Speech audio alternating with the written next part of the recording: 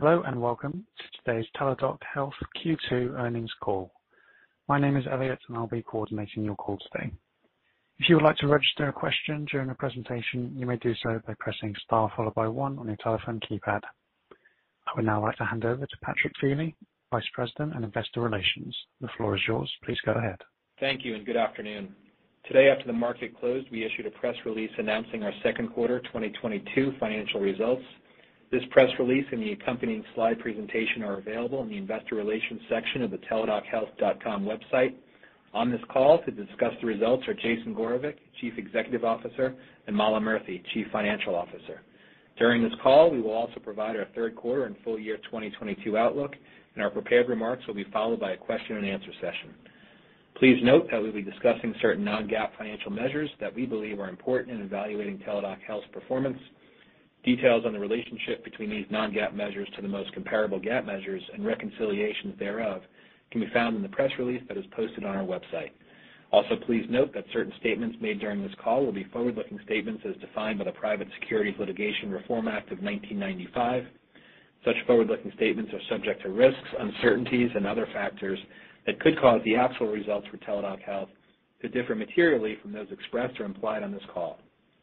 For additional information, please refer to our cautionary statement in our press release and our filings with the SEC, all of which are available on our website. I would now like to turn the call over to Jason. Thank you, Patrick. Good afternoon, and thank you for joining us. After the close today, Teladoc Health reported strong second quarter results, with both revenue and adjusted EBITDA coming in above the midpoint of our guidance range. We enter the second half of the year positioned to expand our market leadership by delivering innovative solutions that transform the way consumers interact with the healthcare system. We do this through a relentless focus on clinical quality that enables us to deliver value to as many people as possible through an integrated whole person care offering underpinned by technology and data. This is made possible by our broad set of capabilities and a model that allows us to integrate with all parts of the healthcare system without misaligned incentives inherent in other parts of the delivery system. Our second quarter outperformance as compared to guidance was primarily driven by chronic care revenue, where enrollment came in ahead of our expectations. As discussed earlier in the year, we expected chronic care enrollment growth to be weighted toward the back half of 2022. However, our team has worked tirelessly during the second quarter to onboard new populations at several clients ahead of schedule, fast-tracking new program enrollment and driving over 90,000 net new enrollments during the second quarter alone. That enrollment growth came from both new and existing clients. And importantly, we continue to drive multi-program enrollment, with roughly 30% of our chronic care members now utilizing multiple chronic care programs. This is significant not only from a member penetration standpoint, but also serves to improve retention as our members report higher satisfaction with access to more solutions.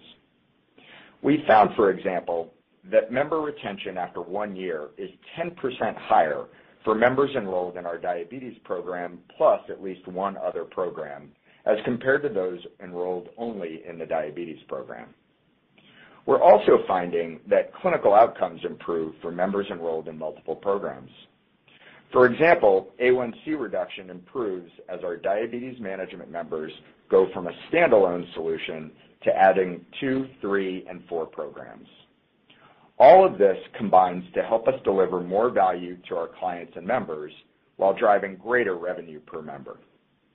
While we were pleased to exceed our member enrollment targets during the quarter, we are continuing to see our pipeline of chronic care deals develop more slowly than we anticipated at the start of the year, as we discussed in our first quarter call.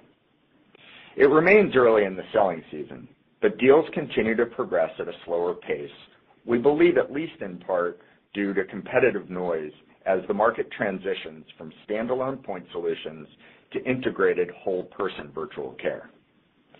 Based on what we're currently seeing in the marketplace, we also believe heightened economic uncertainty over the past several months is increasingly playing a part in delaying the decision-making process in the employer market. More and more, we're seeing our chronic care clients recognize the value of combining those products with primary care, adopting our whole person approach.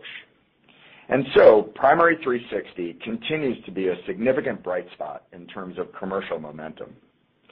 While the market remains in the early part of the adoption curve for virtual primary care, we continue to see indications of strong demand. Our clients are finding that Primary360 is expanding access to care, as 2/3 of engaged members had not seen a doctor in the last 2 years prior to Primary360, and nearly 1/3 say that they would not have seen a doctor at all if not for access to Primary360. Patients are reporting high satisfaction, and our members are telling us this is the result of our providers actually taking time to listen, because our doctors are able to spend time delivering care rather than checking boxes on a chart and dealing with administrative overhead. As a result of the positive experience our clients are having with Primary360, we now expect to expand our relationship with one of our larger health plan partners to offer Primary360 to more of its populations. This is a strong validation of the value Primary360 is delivering, and we're expanding our support of virtual first health plans for this client to several additional states starting next year. During the second quarter, we also signed a new agreement to expand our relationship with one of our larger health plan partners in the Midwest. This expansion is building upon our existing chronic care partnership and will enable the plan's clients to benefit from a comprehensive suite of integrated primary care and chronic care solutions. The agreement represents another example of our ability not only to land and expand horizontally into new client populations, but to expand vertically with new products. In another example of our whole person strategy paying dividends, we recently announced an expanded relationship with Priority Health, an integrated health plan that will bring our Primary360 product bundled together with our suite of chronic care solutions as part of one holistic, comprehensive, integrated solution. I reference these 3 deals not just because they're important new business signed in the past few months, but because I think they illustrate 3 different examples of how we drive growth. 1, landing with a client and expanding to serve new populations within that client over time. 2, cross-selling new innovative products to existing clients. And 3, bringing a new integrated whole person suite of services to bear for a client bundled together into one offering. Finally, we continue to add new capabilities to our Primary360 offering that enhance value for our members and clients. During the second quarter, we added multiple new last mile enhancements. In-home lab testing is now available at no additional cost to Primary360 members across the nation. And free same-day delivery of prescription medications is being rolled out in the second half of this year, which will increase both convenience and compliance. So while it's still early relative to the ultimate opportunity in terms of adoption and penetration of virtual primary care, we continue to see many reasons to be excited about the momentum for our integrated Primary360 offering. Turning to our direct-to-consumer business, we saw BetterHelp continue to deliver robust revenue growth of over 40% year over year, as well as strong sequential growth. At the same time, BetterHelp performance did come in toward the lower end of our expectations as we continued to experience the decline in yield on marketing spend that we discussed in April. We still see smaller private competitors pursuing what we believe are low or no return customer acquisition strategies to establish market share. Although we do not see this as sustainable, it's difficult to predict how long this dynamic may continue. We also believe that the weakening economic environment and declining consumer sentiment is likely having an effect on BetterHelp performance. Over the past few months, we've seen modest incremental decline in yield on advertising spend, which we believe may be an indication of belt tightening among consumers. With inflation on the rise, consumer confidence has now dropped to multi-decade lows. Given our significant leadership position in the DTC marketplace and our substantial scale advantage, we remain confident that we can continue to outperform the industry and drive strong financial performance as we navigate this increased level of near-term economic uncertainty. Taking these trends in both chronic care and BetterHelp into account, as well as the impact of a stronger dollar on our international revenue, we believe it's more likely that our overall financial performance will be toward the lower end of our consolidated revenue and adjusted EBITDA guidance ranges in the second half. However, there are scenarios in which our results could be above or below this due to the increased uncertainty in the broader economic backdrop, particularly as it relates to trends in consumer spending and its impact on our DTC business. We will continue to watch these near-term evolving dynamics and provide updates as appropriate. With that, I'll turn the call over to Mala for a review of the second quarter and our forward guidance. Thank you, Jason, and good afternoon, everyone. During the second quarter, total revenue increased 18% year-over-year to $592 million. Revenue from BetterHelp, our direct-to-consumer mental health brand, grew over 40% as compared to the prior year's quarter, or 7% sequentially over the first quarter, representing strong growth, albeit towards the lower end of our expectations, as we continue to see lower yield on marketing spend as compared to the prior year.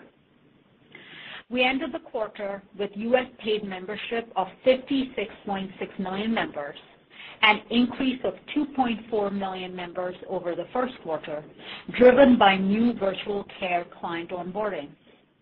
Individuals with visit fee-only access was 24 million at the end of the second quarter.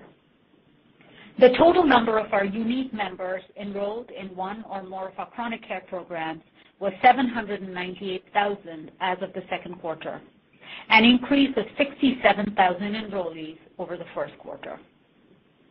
30% of our chronic care members are now enrolled in more than one program, up from 27% sequentially from the first quarter. This helped drive new chronic care program enrollment of 92,000 in the quarter, bringing total program enrollment to over 1 million programs, an increase of 167,000 or 20% over the prior year. As Jason discussed, the strong new enrollment in chronic care programs during the second quarter outpaced our expectations.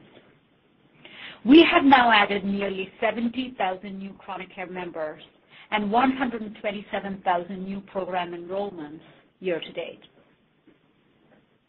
At the start of the year, we expected enrollment to be more back half weighted due to the cadence of the expected population starts.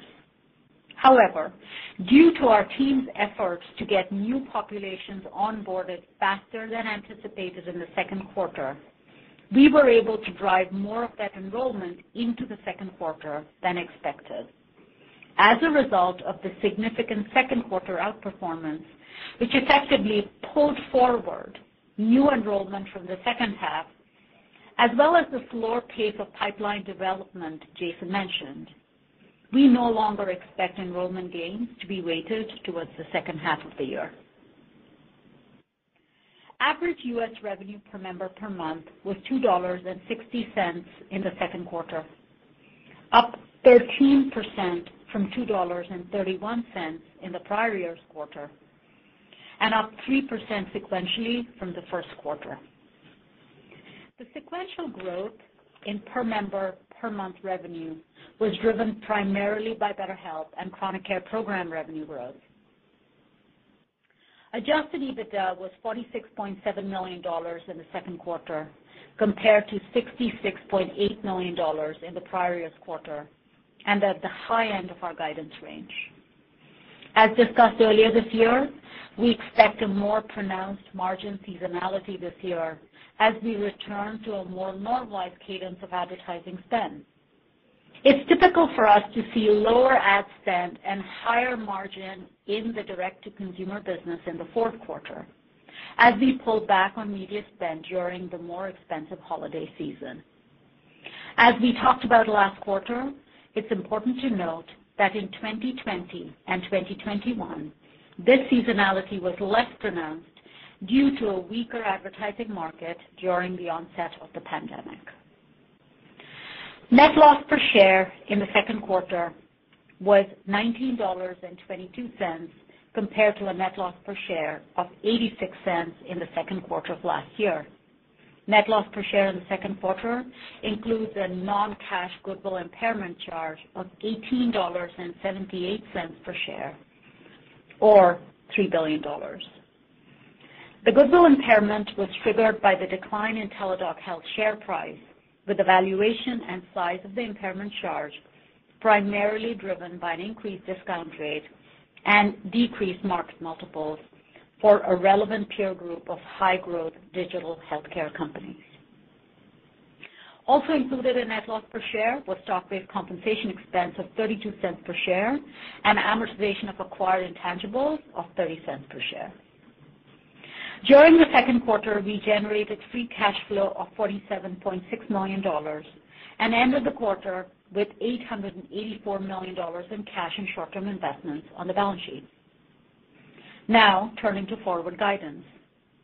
While we are maintaining our full year 2022 and revenue adjusted EBITDA guidance provided in April, the current trends in the direct-to-consumer and chronic care marketplaces, as well as a headwind from the strengthening of dollar year to date, which at current exchange rates represents nearly a $20 million drag to our full year outlook.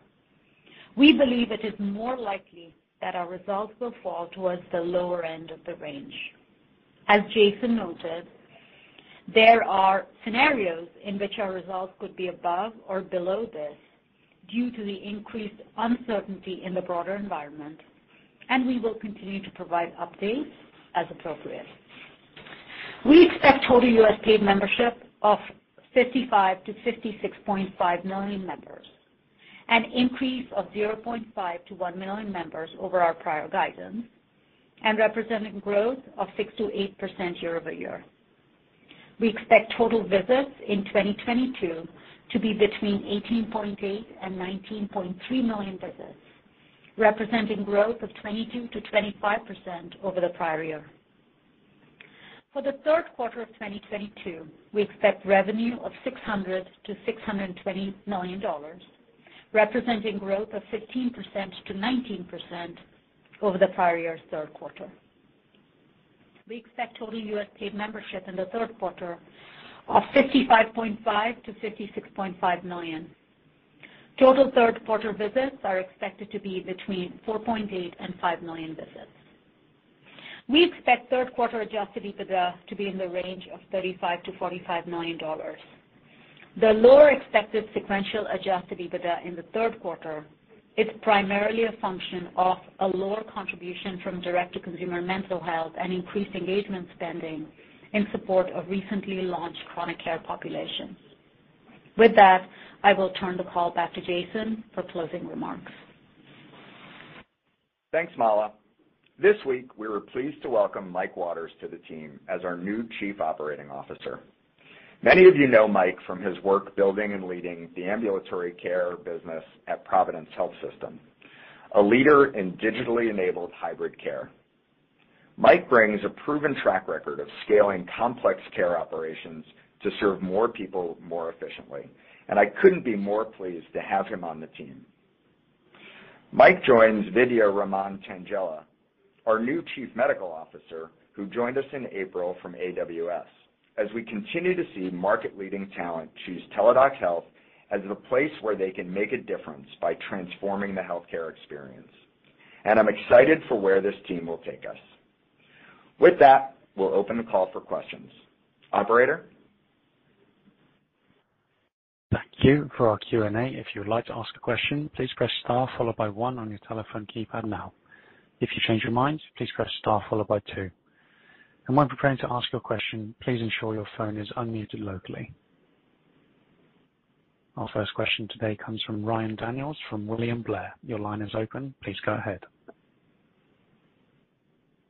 Yeah, guys, thanks for taking the question. Mala, I'm assuming you anticipated this one given the Q3 guidance and full year guidance, but it looks like a very material ramp in EBITDA, kind of a more than doubling on an absolute dollar basis from Q3 to Q4. And I appreciate some of the commentary you had on D2C spending pullback, but what else is going to drive that, pretty significant increase in sequential EBITDA Q3 to Q4? Thanks. Yeah, Ryan. So you're absolutely right. We have anticipated a material ramp in the guidance. And if you think about what's driving the ramp, it's essentially the timing of our advertising and marketing spend in the BetterHelp business. We talked about it in our prepared remarks. And if you think about the BetterHelp business and the dynamics, the typical seasonality in spend is to see a ramp up in the early part of the year and a pullback in Q4 due to the expensive holiday season.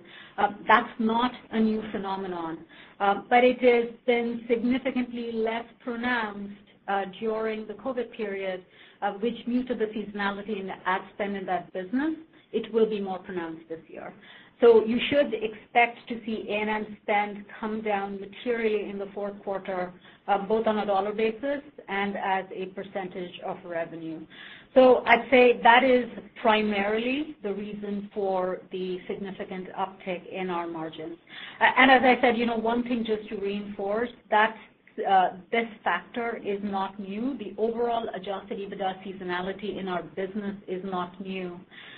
If you look back prior to 2021, you would find it was typical to see a significant ramp up in EBITDA from the first half into the second half of the year.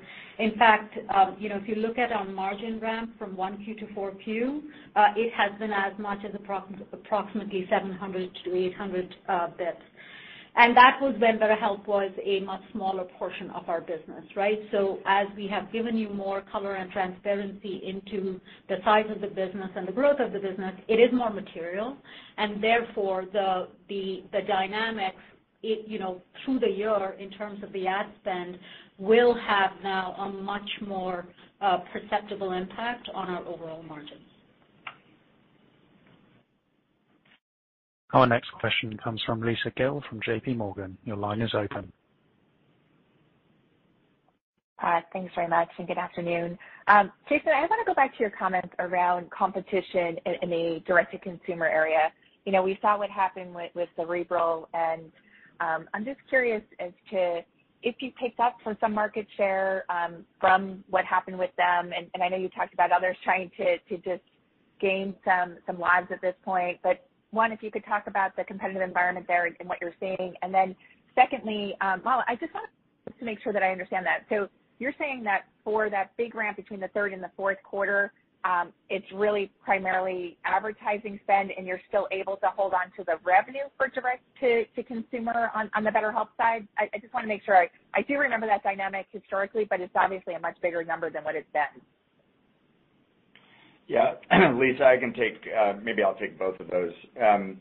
On the direct-to-consumer advertising costs, we just haven't seen a significant change in the paid search costs over the last 3 months.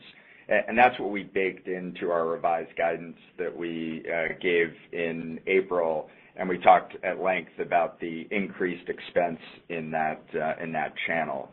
We are seeing a modestly higher customer acquisition cost in a few channels, and it's not any one channel to call out, and we're really not seeing significantly higher pricing in these channels, but the revenue yield we're seeing on the ad spend is just trending toward the lower end of where we expected back in April. So what we're seeing is continued sort of consistent expense, but lower revenue yield, and we believe that a fair amount of that is due to greater price sensitivity in the consumer because of the overall economic backdrop and the fact that they're seeing inflation in the rest of their lives. So, we talked about revenue growth in the 35 to 40% range being baked into our outlook for BetterHelp this year. we still expect that to be the case, but based on the current trends, we expect to be toward the lower end or really the bottom half of that range. On the ad spend for BetterHelp, and can we retain the revenue, we're not shutting off advertising completely. So you'll see we're not going to go to zero on the advertising spend in the fourth quarter, but it is a significant reduction because of the greater expense per advertising impression, and therefore we want to make sure we're making good economic decisions, and therefore we pull back at sort of the higher end of the marginal return curve. Our next question comes from Sandy Draper from Guggenheim. Your line is open. Please go ahead. Thanks very much. I'm going to try to frame this in a way that makes sense. When I look, Mala, at the outperformance of U.S. paid members, and I recognize that one that's stepping up or sort of a pull forward, and maybe a little bit of commentary would be helpful about. It seems to me the guidance is that may trail down, but you also had chronic care members growing faster. Both of those are higher PMPM. Seems like pulling forward, it's recurring. That would have flowed through for some better revenue. So I guess the question is basically, is that accurate? And so, but the offset is slower ramp up of additional new chronic care contracts and BetterHelp. I'm just trying to understand the outperformance on those two metrics, which I would think would be a positive impact on the second half of the year. That would be great. And if you could just quickly answer that question about the why membership would trail off. Thanks. Yeah. So, Sandy, your observation is right. You know, as we said, we are really pleased with the hard work that our teams have done, yeoman's work to be able to get the populations onboarded in the second quarter ahead of schedule. That essentially resulted in really strong enrollment numbers. You know, we talked about the 67,000 net new chronic care members in the second quarter alone, and 92,000 additional program enrollments sequentially over the first quarter. So this effort is, as we said, is a pull forward of some of the enrollment that was previously expected to happen really primarily in the third quarter.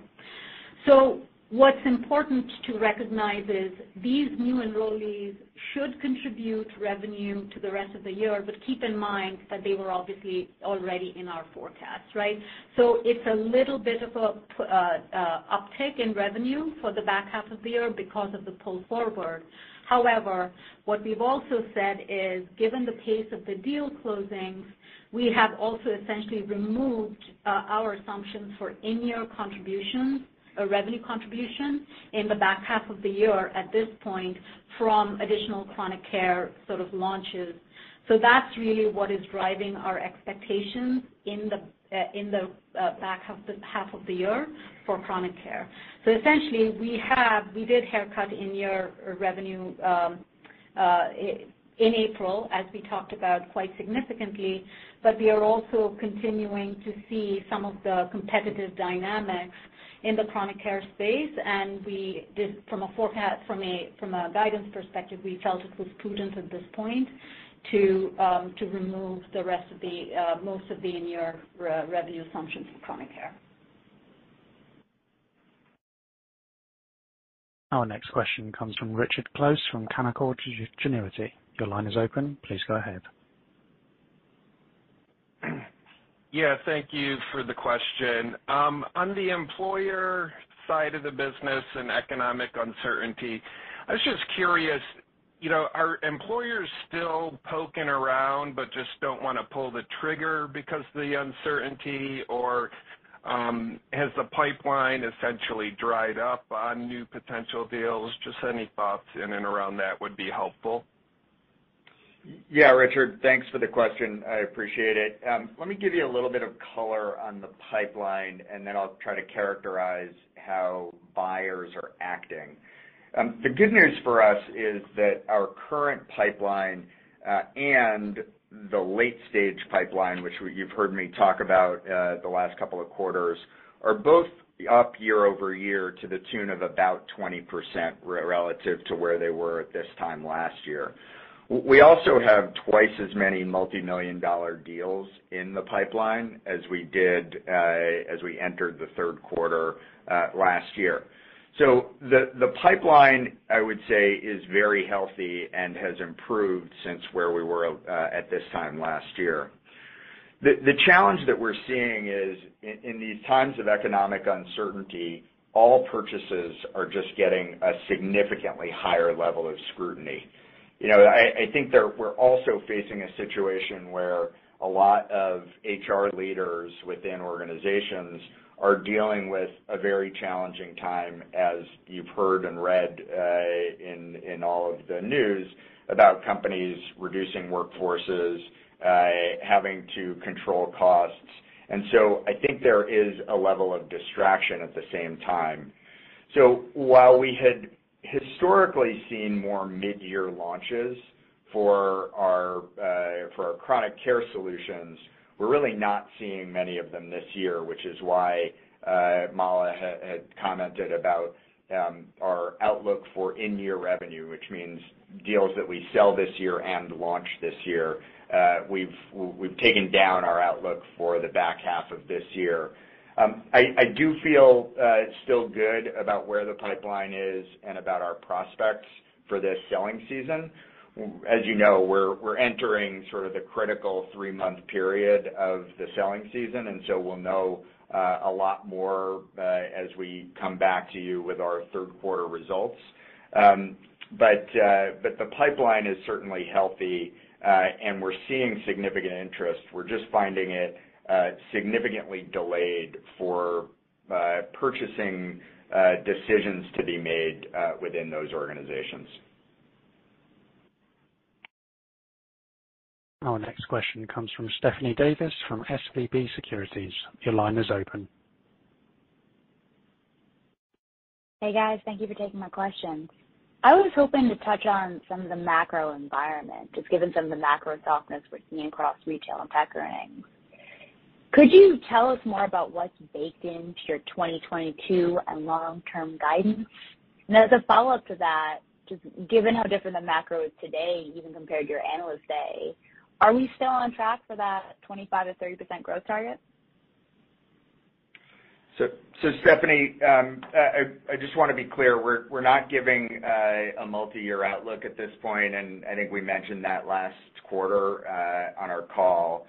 So we're not going to comment on the multi-year outlook. With respect to the current year and our 22 outlook, we've assumed essentially status quo through the rest of the year. If there's significant deterioration in the market, just in terms of consumer sentiment and or the macroeconomic environment, there could be downside, particularly to the BetterHelp business.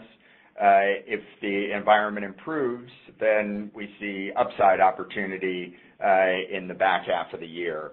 So, that's specifically the reason for our commentary about indicating that we expect to be toward the lower end of our guidance, and that there's upside and downside around that, depending on how the economic scenarios play out. Yeah, and Stephanie, just to add to that, if you think about the macros that may have an impact on our business, so 3 of them come to mind, right? One is, as Jason talked about, the consumer sentiment and how that impacts either positively or negatively as the months go on our direct-to-consumer business. The second is, as we just talked about in our prepared remarks, the direction of the euro and the possible headwinds we face on our international revenue. We have quantified it as we know as of now, and we'll see how those progress through the year. Obviously, we've also talked about the employer market and the impact that just the thoughts of a possible looming economic slowdown is having on sentiment in the employer market. And last is wage inflation, and what we are seeing is the impact on our business as of now is relatively modest. It's not something that we would, want to, that is not material enough for us to comment on. But again, those are, as we refine our views for this year and then as we go on to next year, to the extent that they are important enough, we will absolutely provide transparency to you all. Our next question comes from Sean Dodge from RBC. Your line is open. Thanks. Good afternoon. On BetterHelp, Jason, you mentioned the impact the economy is likely having on subscribers. I know you've in the past talked about experimenting with different pricing and utilization models to give people more options to stay on the service. Have you rolled those out and maybe give us an idea of what some of the other tools you have at your disposal to help manage BetterHelp through what could be a pretty tough period for consumers? Yeah, Sean, we're always experimenting with new pricing models, and when we do that in a multifaceted test and control environment. Sometimes we do it in different geographies. Sometimes we do it through different channels, and we're always innovating around various product features and capabilities. So, what we've seen is pretty interesting in that we're not really seeing a change in our retention rates. We're not really seeing a change in the LTV for consumers who we have on the platform. We're just seeing a slight degradation of the yield per ad spend, which would indicate slightly higher price sensitivity to make that first purchase decision. Once they're on the platform, we actually haven't seen changed behavior. And so we think that is directly related to the consumer sentiment and the current economic environment. It's difficult to be precise about that, but we know exactly what the change in yield is. It's modest, but obviously at a large scale, it can have an impact. We're consistently refining the channels that we use, and I think that's one of the critical advantages that we have. At our scale, we have the ability to continually optimize, and so we're going to keep doing that throughout this period of time. And I would just sort of remind that we did see 40% growth year over year in the last quarter. So and sequential growth from the first quarter to the second quarter. So we're seeing benefit of those efforts. We just, I would say we're taking a slightly more cautious outlook. And we continue to balance between the growth, which as Jason talked about, 40% growth, as well as margins in that business. So, and we will continue to sort of balance and optimize between those.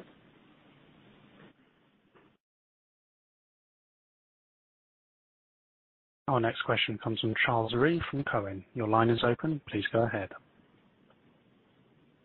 Yeah, thanks for taking the question. I wanted to follow up on Sandy's question. Mala, I get your comments about on the revenue side as we had greater than expected enrollment here in the second quarter. I just want to get a sense on the adjusted EBITDA side, given that it's all recurring and we've signed up more than we expected. I would think that we would get more of that benefit in the back half of the year, particularly as we're looking at the third quarter guidance. Just curious, what else? I understand you're talking about a little bit about BetterHelp, but to help us understand maybe if we're not going to see some sequential benefit, from the pull forward enrollment. And then secondly, on the when you're talking about advertising spend, I think in the quarter, on a non-GAAP basis, it was $161 million for advertising and marketing. Can you give us a rough or any kind of breakdown between how much of that goes to direct to consumer versus just sort of the rest of the business? Thanks. Yeah. So I don't want to go into specifics at this point in time on further breaking down our ad spend between our direct-to-consumer business and the rest of our business. The thing I would say is if you look at the various pieces of data and information we have given about our BetterHelp business, our revenue per CAC, et cetera, from Investor Day until now, one can actually fairly easily back into what the overall P&L is for our BetterHelp business. We've actually given enough information to you all to be able to do that, so I don't want to go into more detail on that. But for your first question, Charles, it is a good question, and what we are essentially seeing is, we have talked about the fact that we are seeing the sort of intra-year dynamics on our BetterHelp business. The other thing that we have been steadily saying all along is that this is an important year for us in terms of our R&D investments. We talked about it in Investor Day.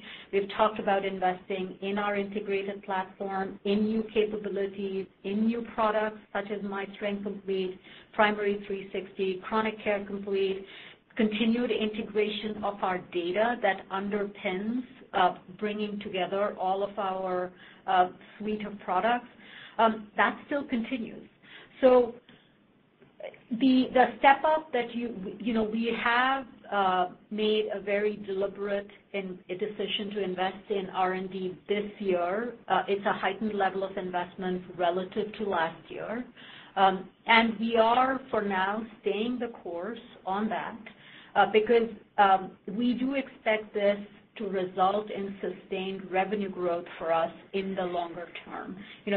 These R&D investments are essentially underpinning our whole person care strategy. So we do expect to continue to stay the course on that. I will say, having said that, we are always responsibly looking for ways to optimize our cost structure. And we'll be taking an even closer look at our cost structure as we head into 2023. And we'll be very thoughtful in the way that we balance our need to maintain our near-term profitability while continuing to make all these necessary investments to drive our longer-term growth. That is something we always do, and we will continue to do that. Our next question comes from Daniel Grosslight from Citi. Your line is open. Hi, thanks for taking the question. There seems to be more intense scrutiny now on the Hill regarding the utilization of healthcare data, even if being used in accordance with HIPAA. I believe a few senators sent BetterHelp and one of your competitors a letter regarding this a few weeks back. I'm curious if you could just spell out for us how BetterHelp is using member data for marketing and targeting, and if this increased scrutiny on healthcare data and data utilization will change how you market into the DTC channel. Yeah, of course. We received the letter, and we're providing all of the relevant information about our services. Daniel, we conduct all of our operations in compliance with state, federal, and international privacy laws. We also take consumer transparency extremely seriously, and we operate in compliance with all of the consumer protection laws. We hold ourselves to HIPAA compliance standards, and we believe very strongly in the privacy of our members, and we continue to work with all the relevant parties to make sure that we are compliant. So I'm not going to go into the more detailed specifics given any particular ad channel, but I think it's been clear from our track record and our history that we take this extremely seriously. Our next question comes from George Hill from Deutsche Bank. Your line is open. Please go ahead. Yeah, good evening, guys, and thanks for taking the question. And I guess, Mala, I have kind of a numbers question digging into the implied Q4 guidance. And I guess my first one is just, is there going to be anything in the adjustments reconciliation that might stand out from the prior quarters? Because what I'm trying to do is kind of bridge the gap between the EBITDA run rate in the first 3 quarters and what we're expecting in Q4. If the implication is that the marketing spend needs to be reined in, we're talking about cutting the marketing spend like in half. That kind of goes back to Lisa's point around how do we retain the revenue on that.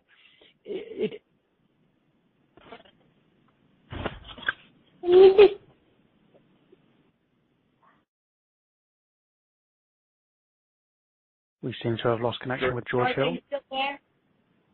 George, you cut out at the end of that.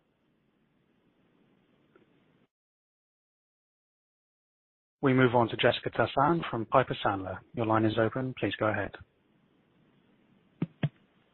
Thanks for taking the question. So the revised commentary just on Livongo membership seasonality was helpful. Can you just confirm if your expectation is still that chronic care revenue grows low to mid-teens in 2022? And maybe if you could comment a little bit just on average chronic condition PMPMs, given that 30% of members are now using multiple conditions. How is pricing trending relative to the kind of $75 per member per month that we used to see with standalone Livongo? Thanks. Yeah, Jessica, so to your first question, yes, we still expect to be in the low to mid-teens as we have talked about on the last call. Just given what we said in terms of the dynamics that we are seeing on chronic care, and given the fact that we talked about in the back half, there is pressure on in-year revenue from additional deals that we were expecting. I would expect chronic care revenue growth to be towards the low end of the low to mid-teens. And then the second question is from a pricing perspective, we are really seeing no change in pricing. It still continues to be robust, healthy. So I don't see much of a change in pressure from a pricing standpoint. Our next question comes from AJ Rice from Credit Suisse. Your line is open. Thanks. Hi, everybody. Two quick things to your comments and then the press release. Your utilization performance continues to step up 24% this quarter. That's a step up from last quarter and up from 19 a year ago. With less COVID and a lot of mixed commentary in the market around utilization, what are you seeing that's continuing to drive that uptick? Is that primary 360 or is it some other dynamic?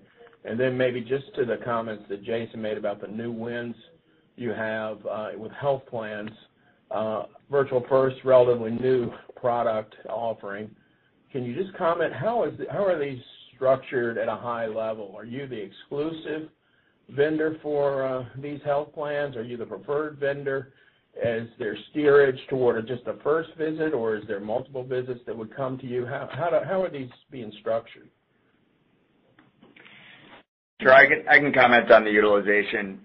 The growth in the first half of the year has been a combination of BetterHelp and our general medical volume.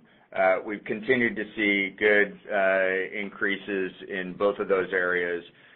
Mostly for BetterHelp, it's new membership coming on as we've continued to see growth there. When it comes to our general medical, it continues to be strong trends in terms of consumer engagement. It's not really due at this point to our primary 360, which is still small this year, but you do indicate appropriately that we're seeing very good results in terms of new sales as we look into 23 for our primary 360. Primary 360 has a number of different, I would say, access vehicles for different plans. If you think about some of the exchange-based Virtual First health plan designs, Primary 360 is the default virtual primary care for those plans. In other areas, like you probably saw, we just announced, or Emblem and Connecticut just announced that Primary 360 is now available to all individual and small group members in their fully insured plans in Connecticut starting July 1st of this year. That's an opt-in for a consumer to select that as a primary care provider, not necessarily in a Virtual First plan design, but just like they would select any other primary care provider. When we talk about Priority Health, we're bundling our Primary360 together with our chronic care programs into a virtual first plan design that's a fully insured plan that employers can choose as they're making their plan design choices for 23. So it's a variety of access vehicles depending on plan design and depending on the health plan's virtual care strategy. What we see, though, is really tremendous results in terms of improving access to care. As I indicated in the prepared remarks, 2/3 of the people who are engaging with Primary360 haven't seen a doctor in at least 2 years. And so these are really the disenfranchised from the healthcare system. And we're finding that those people were having a tremendous impact relative to their overall care as we end up bringing a lot of additional services to bear for them, including both mental health as well as other chronic care solutions. Our next question comes from Stan Berenshteyn from Wells Fargo. Your line is open. Please go ahead. Hi, thanks for taking my questions. I guess sticking with BetterHelp, do you still expect BetterHelp EBITDA margin to remain accretive to company-level margins for this year? And then maybe I missed this, but can you comment on what drove the sequential decline in visit fee members in the quarter? Thanks. Yeah, so the answer to your first question is yes. We still expect BetterHelp margins to be accretive this year to the overall enterprise margins. And, as we talked about a few minutes ago, we are very thoughtful about balancing revenue growth and margins. We are talking about the 40% margin growth, balancing that with our margins. So yes, it is accretive. And in the case of what drove, in answer to your second question, there was a change in our reporting that we got in terms of the members on the VFO side, and so we essentially are just adjusting that. Our next question comes from Steven Valiquette from Barclays. Your line is open. Hi, this is Tiffany on for Steve. Just on the chronic care sales type, given that you guys mentioned you were seeing early signs of slower progression in closing deals, and that we're still pretty early in the selling season, are you making any maybe like maneuvers or shifts in the sales approach? I understand part of it may also be macro-driven, but just any color you can add there. The answer is yes. We're constantly refining our approach, especially as we move more and more into whole person care sales where we're bundling together multiple of our chronic care solutions. And, some of the data that I pointed to is relatively new data. So we're able to demonstrate greater success and deliver proof points to our clients relative to the benefit of buying a bundle of services. So, for example, when mental health services are integrated into chronic care, members see an average of an additional 0.5% A1C reduction, almost 10 millimeters reduction in systolic blood pressure, and about a 2% additional weight loss. And so, those are relatively new. We haven't been bundling together these services for that long. And so we're really focused on outcomes and, quite frankly, stepping up and putting our money where our mouth is to guarantee the outcomes from the programs.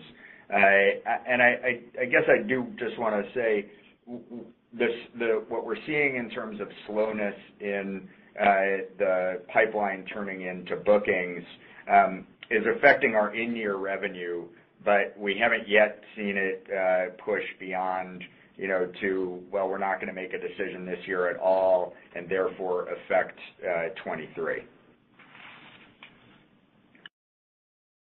Our next question comes from David Larsen from BTIG. Your line is open. Hi. Can you talk a little bit about the competitive dynamics in the market overall? Like, Jason, when you think about the platform that you have now, are there certain assets or products certain gaps that you want to fill. Like for example, Accolade obviously has a benefits navigation solution. Other platforms have something called advocacy, where it's sort of like a concierge type of medicine, where you have a health coach and they can sort of show you which docs to go to if you need to. For other platforms, they're actually bearing some risk on a PMPM basis. Like when you think about your platform, are you just any holes that you might see? Thanks. Sure, David. Actually, we do all of the things that you just mentioned. We're more and more entering into value-based arrangements with our clients.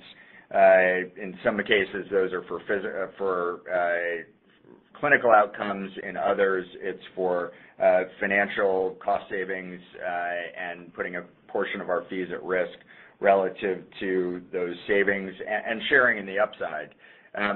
We also, as you know, have a care team model that includes coaches, and a big part of our Primary 360 program is making sure that we can get care to you in your home or refer you to the right physician the first time in the event that you need to be seen in person.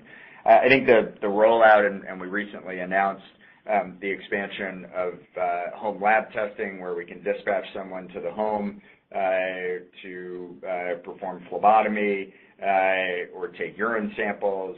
That's a great partnership with Scarlet, which is owned by BioReference. We also announced home delivery of medications in a partnership with Capsule. And so I really see that our Primary 360 combined with our suite of chronic care and mental health solutions, and of course leveraging our expert medical services, are truly differentiated in the market as the only full credit answer for the consumer. Now, that doesn't mean that we're done, of course. We're always looking to expand the scope of our offerings, and so that's why we've developed over the course of the last year things like a program focused on CHF, a program focused on CKD, and you'll see us continue to expand the scope of our offerings. Before we go to the next question, George, if you are hopefully still on the line, I wanted to just answer your question. The dynamic for Q4 is, as you mentioned, it's really around BetterHelp advertising. We are looking to pull back in Q4 on ad spend. We've talked about the pricing dynamics in the holiday season. It is something that we typically do every year, so this is not a new dynamic. So that is the reason for the margin progression as it is in the fourth quarter. And I just also wanted to reiterate at this point from a revenue perspective, we are seeing some modest incremental pressure on our yield on advertising spend in the BetterHelp business. But that could, as we look forward to the next few months, as Jason talked about a few minutes ago, from a revenue standpoint, those dynamics could change, and it could change to the positive, or it could change further to the negative. We'll just have to go through the year and see how the consumer dynamics play out and whether the consumer sentiment improves or it continues to be more towards the belt-tightening mode. This concludes our Q&A and today's conference call. Thank you for your participation. You may now disconnect your lines.